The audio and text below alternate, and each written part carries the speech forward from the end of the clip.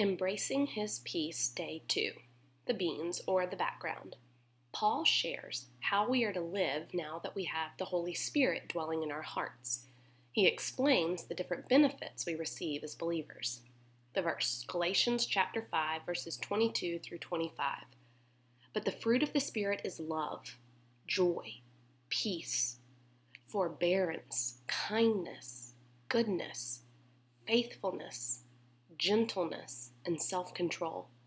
Against such things there is no law. Those who belong to Christ Jesus have crucified the flesh with its passions and desires. Since we live by the Spirit, let us keep in step with the Spirit. The STEAM. What does this mean to me and how can I apply it to my life today? Accepting His peace. Truly accepting His peace means that we move. We move from hearing and understanding how to live in His peace to actively doing it. The fruits of the Spirit listed in today's verse express the traits that we are now blessed with.